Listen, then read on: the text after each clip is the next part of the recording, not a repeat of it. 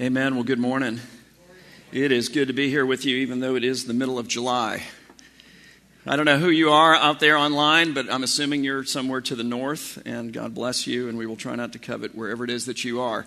But it is amazing to be here. I loved that new song, just absolutely loved it.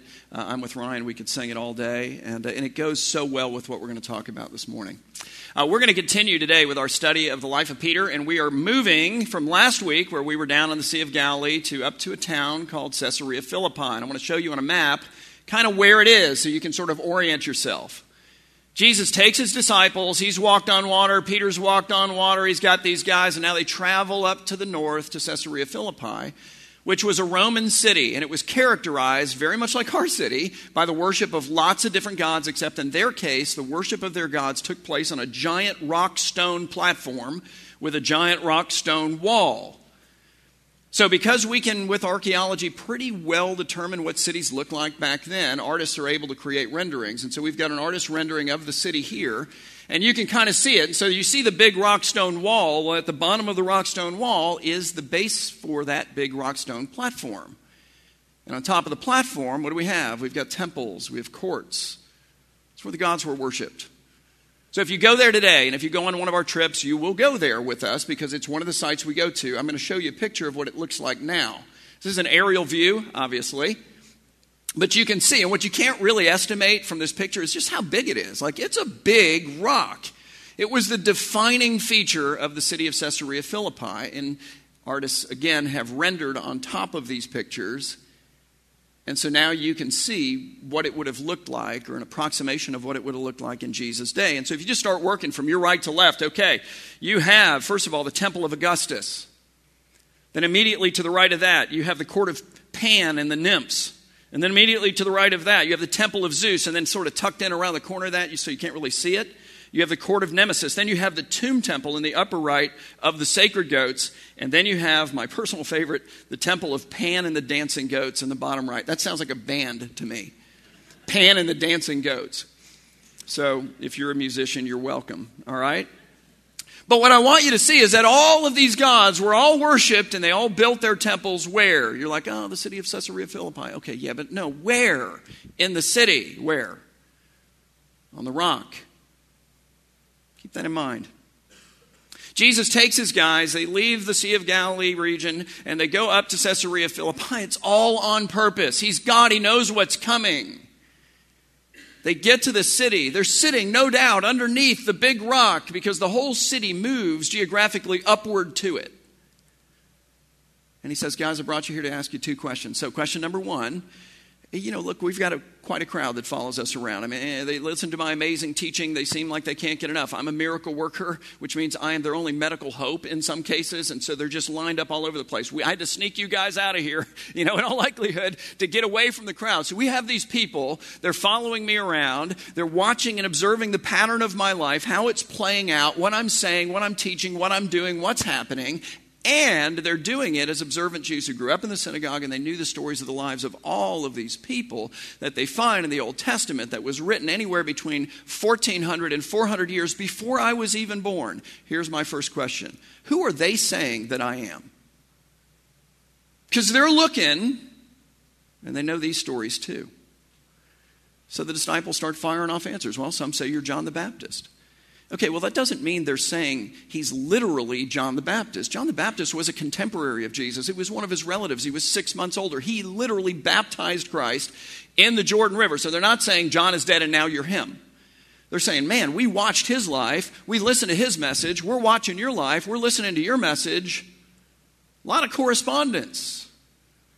The next one they throw out is Elijah. Look, we studied his life a couple of months ago, and one of the things we noted again and again and again and again is that even though this man lived like 700 years before Jesus is even born, his life and all of the patterns in it are found in the life of Jesus. Some say you're Jeremiah. Why? Same reason. One of the prophets. Why? Same reason. Does anybody ask how in the heck that could possibly be? Like, how could it be that the patterns of the lives of all of these people that were written by all of these different authors over the course of 1,000 years, anywhere between 1,400 and 400 years before Jesus is even born, are collected up and then reproduced and filled in the life of one man. If God has not written these lives, and if this man is not God. So Jesus is pulling this stuff out of his guys. He's like, yeah, so who do men think I am? Like, are you calculating this? Are you doing the math on this? Are you thinking this through? Are you seeing something maybe you ought to be thinking about here? And he says, all right, so the real reason I brought you is to ask you this question.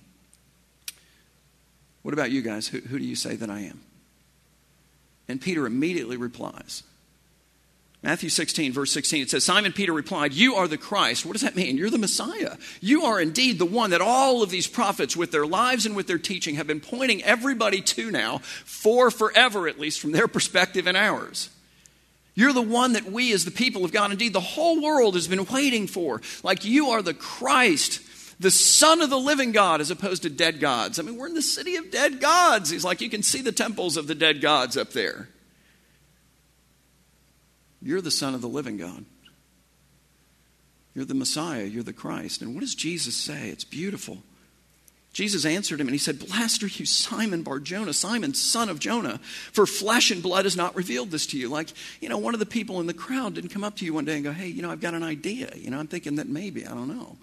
Jesus, he's the Christ, the Son of the living God. What do you think? Now, this is a revelation from above. This is something that God the Father reveals uniquely to this man, Peter, and then reveals uniquely through this man, Peter. He says, flesh and blood has not revealed this to you, but my Father who is in heaven, he's the one who's revealed this to you. And I tell you, you are Peter, which is a name Jesus had given to him previously. It means stone or rock. And on this rock, he says, you're like, what rock? Is it Peter? Yes and no. Now, what's interesting in this story, and we'll see it as it continues to play out, is that Peter here speaks for God. Okay, and when he speaks for God, it's like he's a rock. Okay, there is a rock upon which the church is built. Is it him? Or is it what he says? Because later in this same story, he's going to speak for Satan.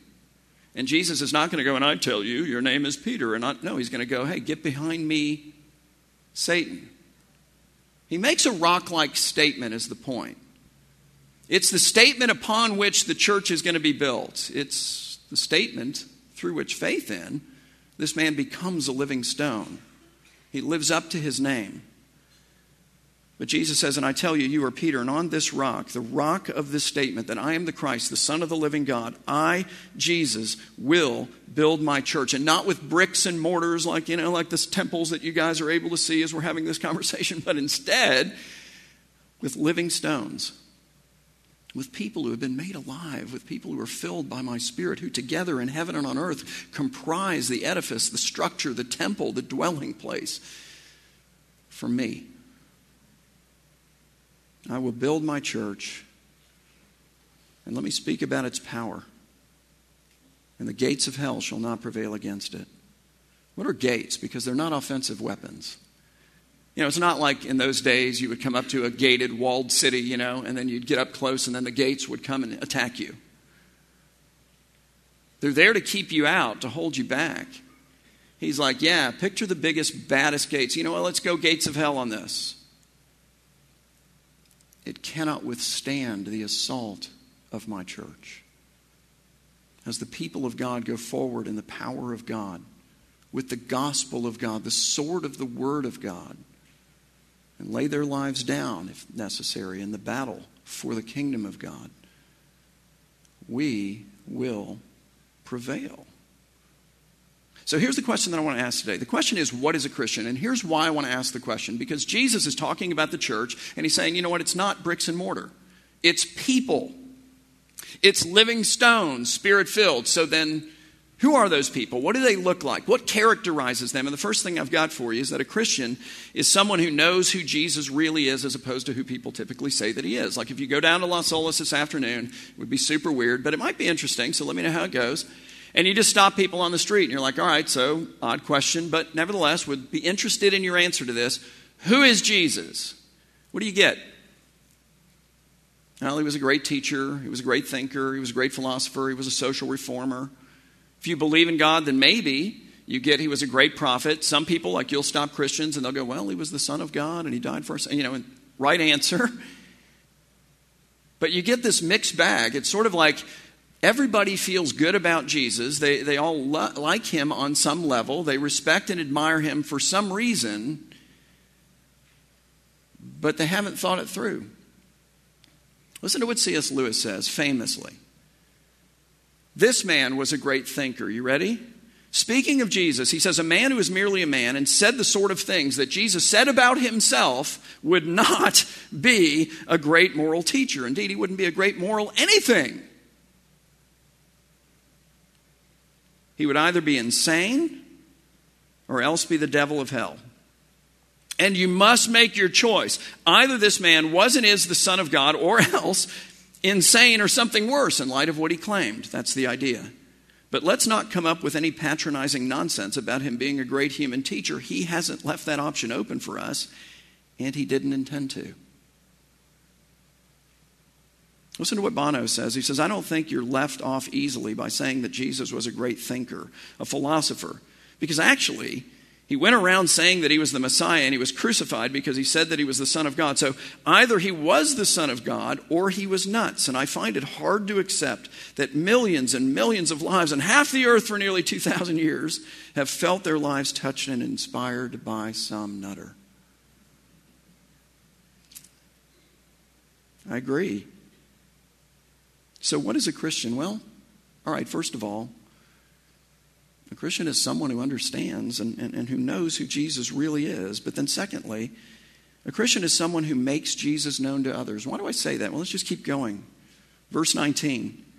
Jesus says, and he says, I will give you the keys of the kingdom of heaven, and whatever you bind on earth shall be bound in heaven, and whatever you loose on earth shall be loosed in heaven. And look, I understand that in this moment he is speaking specifically to Peter. Like, I get that. 2 chapters later, however, he gives the keys to all these guys. 12 chapters later, when he gives to his people, all of us, the Great Commission, go out into the world and make disciples, baptizing them in the name of the Father and of the Son and of the Holy Spirit, teaching them to observe all that I've commanded you. And then, in that going, know this, I am with you even to the end of the age. What is he doing? He's saying, look, I got a whole pocket full of keys. Come here, you got a key, you get a key, everybody gets a key. Everybody who knows the gospel has a key. Like, I'm going to give a key out to all of my people. Why? What do keys do? They unlock and lock things. They open and shut things. They give access to, or if you don't have one, they prevent access to something. Like, if you show up and you don't have a key, you're like, like if it's a glass door, you're knocking going, hey, like, you're stuck. You're out. Until what happens? Until somebody goes, hey man, let me help you out here. Let you in. You know what? I got an extra key. Unlimited supply. Like, here, just take one for your friend there. Like, now you're in. And in this case, what we're locked out of is heaven. I mean, if there's a place in the universe that you don't want to be locked out of, there it is. Like, even if you're not a Christian, you don't even believe in heaven, but you presuppose its existence, can we then agree that it's the most important place in the world? The most important place in the universe? It's eternal. And it has an alternative.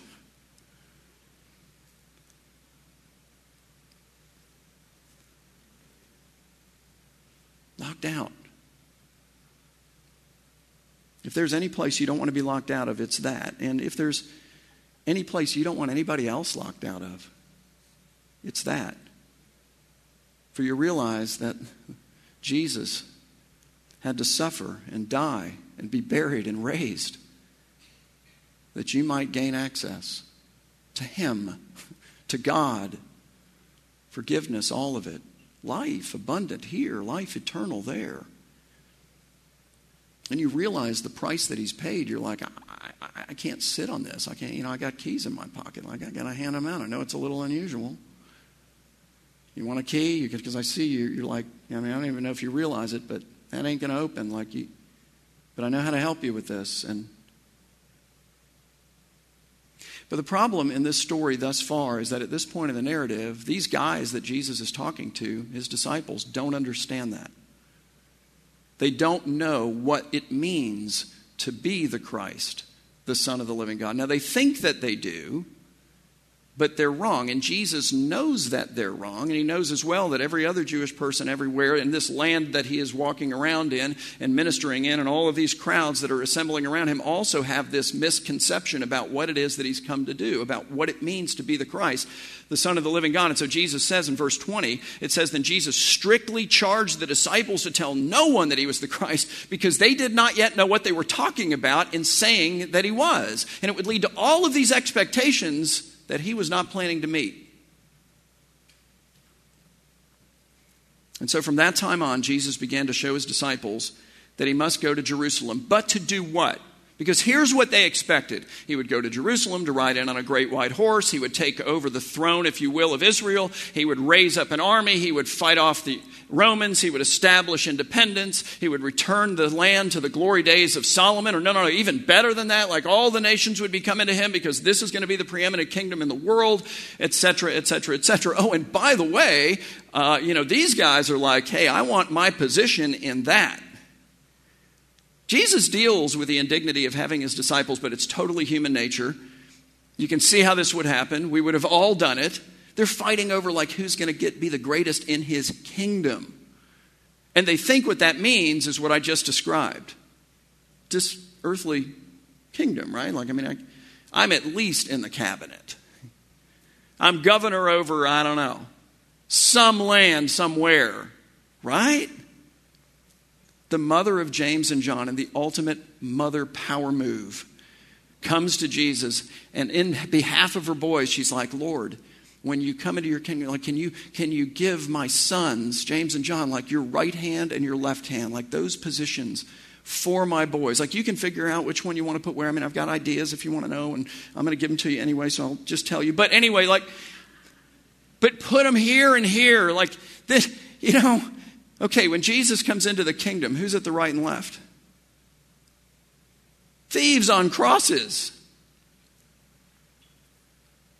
It's a completely different conception. So from this time on, Jesus began to show his disciples, and man, it was a lot of deconstructing and then reconstructing in terms of what this all meant. He began to show his disciples that he must go to Jerusalem and what? Suffer many things from the elders and chief priests and scribes, and be killed. What? And on the third day be raised from the dead. And Peter, who at some point has just had enough of this, come on. This is not good. Nobody's getting energized by this right now. We got it going on, and then no. Jesus, you are so attractive as a military Messiah. You can heal the sick. You can raise the dead. You've just fed 20,000-ish people with 5 loaves of bread and 2 fish. You would be unbeatable. Stop with this suffering and dying stuff. Peter took Jesus aside and began to rebuke him, saying, "Far be it from you, Lord. This shall never happen to you." But Jesus turned and said to Peter, "Get behind me, Satan. For you are a hindrance to me. You are not setting your mind on the things of God, but on the things of man." Look, all you're concerned about is this world that is perishing, that is fading away, that is destined to be gone someday. All you're concerned about is this government and this nation and this and that and your position in it. You are all about advancing you by attaching yourself to me. That's what your energy is for. That's what your strategy goes to. That's what that's an interesting filter, isn't it? Just take a look at your life and go, so how much of my energy, how much of my time, how much of my this, how much of my that am I pouring into advancing me here and gaining things that, as we'll talk about in a second, I'm just going to lay down in death anyway. I can't even keep. Jesus is like, no, I'm concerned about the eternal kingdom of the eternal God, which you and everyone else, will not gain admission to, but for my suffering, but for my death, but for my burial, but for my resurrection. This is the path I have to go. And what I'm concerned about is infinitely more valuable than what you're concerned about. So then, what is a Christian? A Christian is someone who knows who Jesus is, who makes Jesus known to others, and thirdly, who trusts in what Jesus has done. by means of that suffering, death, burial, and resurrection. And my favorite way of explaining this is in terms of debt, which, by the way, happens to be really convenient because Matthew was a tax collector, and his favorite way of explaining this is in terms of debt. He talks about sin, and what does sin do? It creates a debt. So, like, for example, when you look at Matthew's version of the Lord's Prayer, he has Jesus saying, forgive us our what? Trespasses? No, that's Luke. Our debts, as we forgive our debtors. And you're like, so which one is right? Is it Luke? Is it Matthew? It's both, really. Because trespasses and sins create debt. We all know that. We've all done it. Like, if I offend you, if I damage your reputation somehow because I slander you, if I steal something from you, whatever. What happens? I owe you. You even say it. You owe me, Tom. You owe me an apology. We'll start with that, but there's more. You think to yourself and panic inside, how am I ever going to get even? This person took this from me and I can't monetize that. So now how am I going to get back from them what they owe to me? It's all about debt. And Matthew says that's true also with God, except with him it's a debt you can't pay. Why? Because you already owe him absolutely everything. Everything you are, everything you have, every moment of your life, past, present, and future, belongs to the Lord by virtue of creation, by virtue of redemption. He has made you to live your life 100% of the time, 100% whole heart, soul, mind, and strength for him, which is the greatest and single most dignified purpose he could give you, period. It's like if you're looking for the greatest person, the greatest thing, the greatest object, the greatest subject to live for, you can't top God. The problem is we have not done it. And the additional problem is that we can't go to God and go, well, listen, I know I robbed you of yesterday, but don't worry about it. I'll pay you back tomorrow. With what? Because you already owe him tomorrow. Oh, crud. Now what am I going to do? I've committed an offense, wait for it, against God. I mean, that's different from offending me. Can we agree on that? Like, you offend me, how much of a big deal is that really? Not much. But we understand that different categories, even of people, create different categories of offenses. Like if you physically assault me, which I don't want you to do, but if you did, okay, that's one thing. You'd probably get arrested, you'd have your day in court, and maybe you pay a fine or something, I don't know. Something like that would happen. Try that on the president. They just shoot you. You just, right? But even if you survive the shooting, the laws are appreciably different. What about a being of infinite value? What is the law then? It's unpayable because the law is infinite demerit, and it's unpayable because I can't give you yesterday because I already owe you tomorrow, so it's unpayable. So Luke's right, trespasses, and Matthew's right, debt. One creates the other, and here's the other thing, and we all know this as well. Every debt gets paid by somebody. You take a loan from the bank, you pay it back, you paid it. You take a loan from the bank, you default on it, they forgive it, they paid it. Your friend comes, I need $5,000. You're like, okay, fine, whatever. You give that to your friend. He pays you back, it's paid. If you like what he's done with it, or you find that he's on hard times, and frankly, maybe you just don't even need it, and you want to make an investment in his life, and you write off the debt, who paid it? You paid it, and you paid it to yourself. That's what God does for us in Jesus.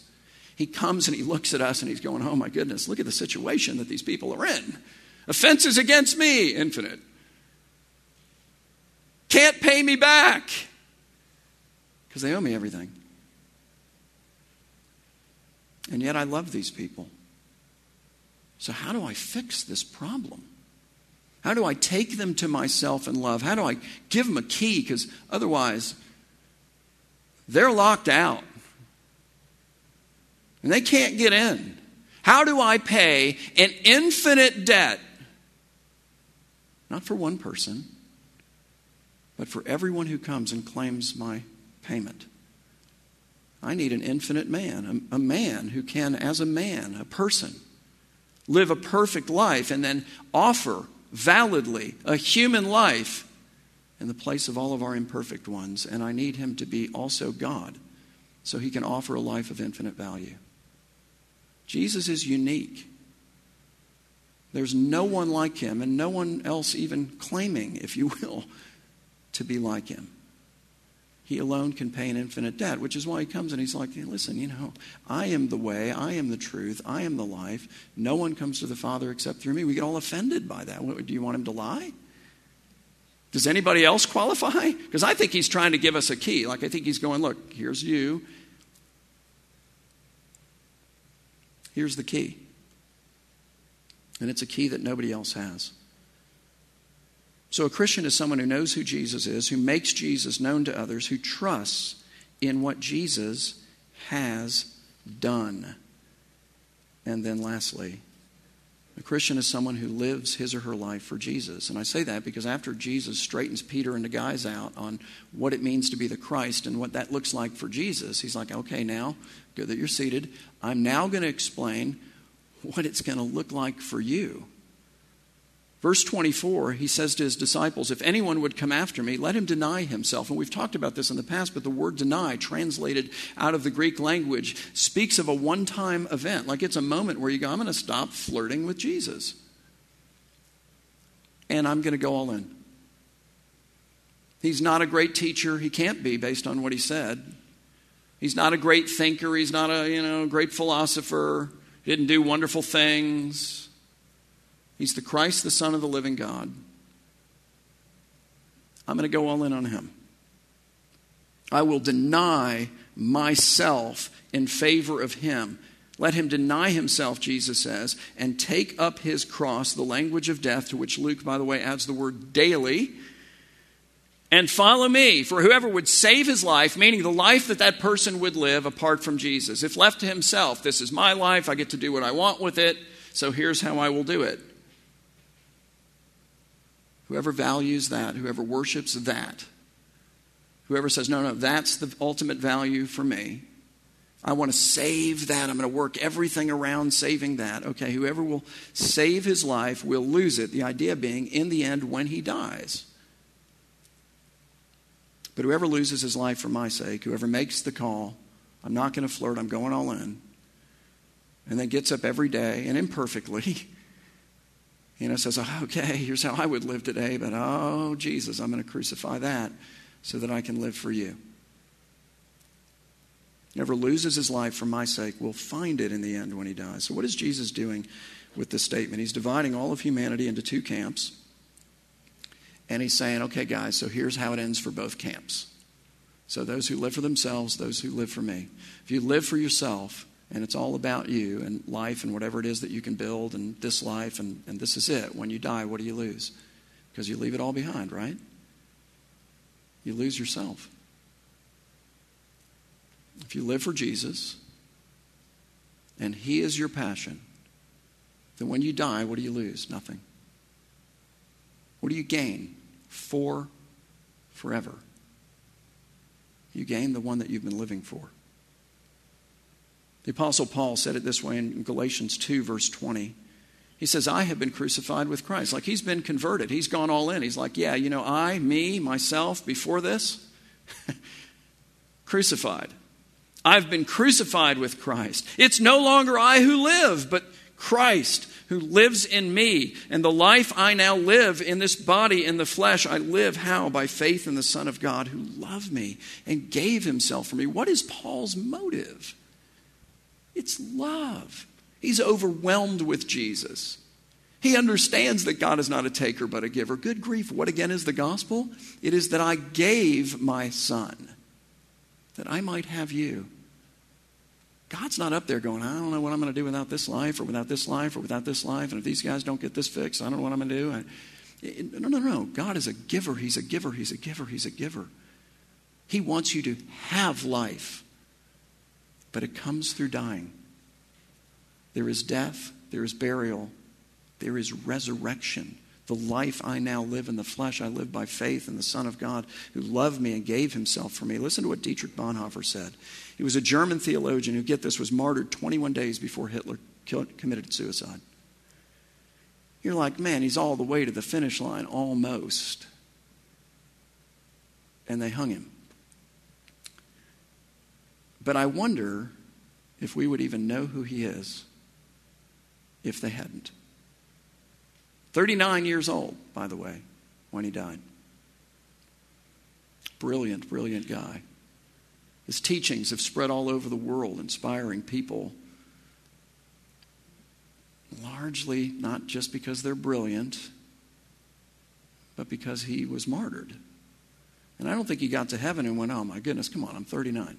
Good grief. Lord, cut me some slack. Can I bargain for 49? Listen to what he says. He says, the cross is laid on every Christian. It's like Jesus took a cross, then he's like, okay, your turn. Like, different cross, but we die on it is the idea. The first Christian suffering which every man must experience is the call to abandon the attachments of this world. It is that dying of the old man which is the result of his encounter with Christ. I encounter Jesus and I die to myself because I want to. As we embark upon discipleship, we surrender ourselves to Christ in union with his death. We give over our lives to death, and thus it begins. The cross is not the terrible end to an otherwise God-fearing and happy life.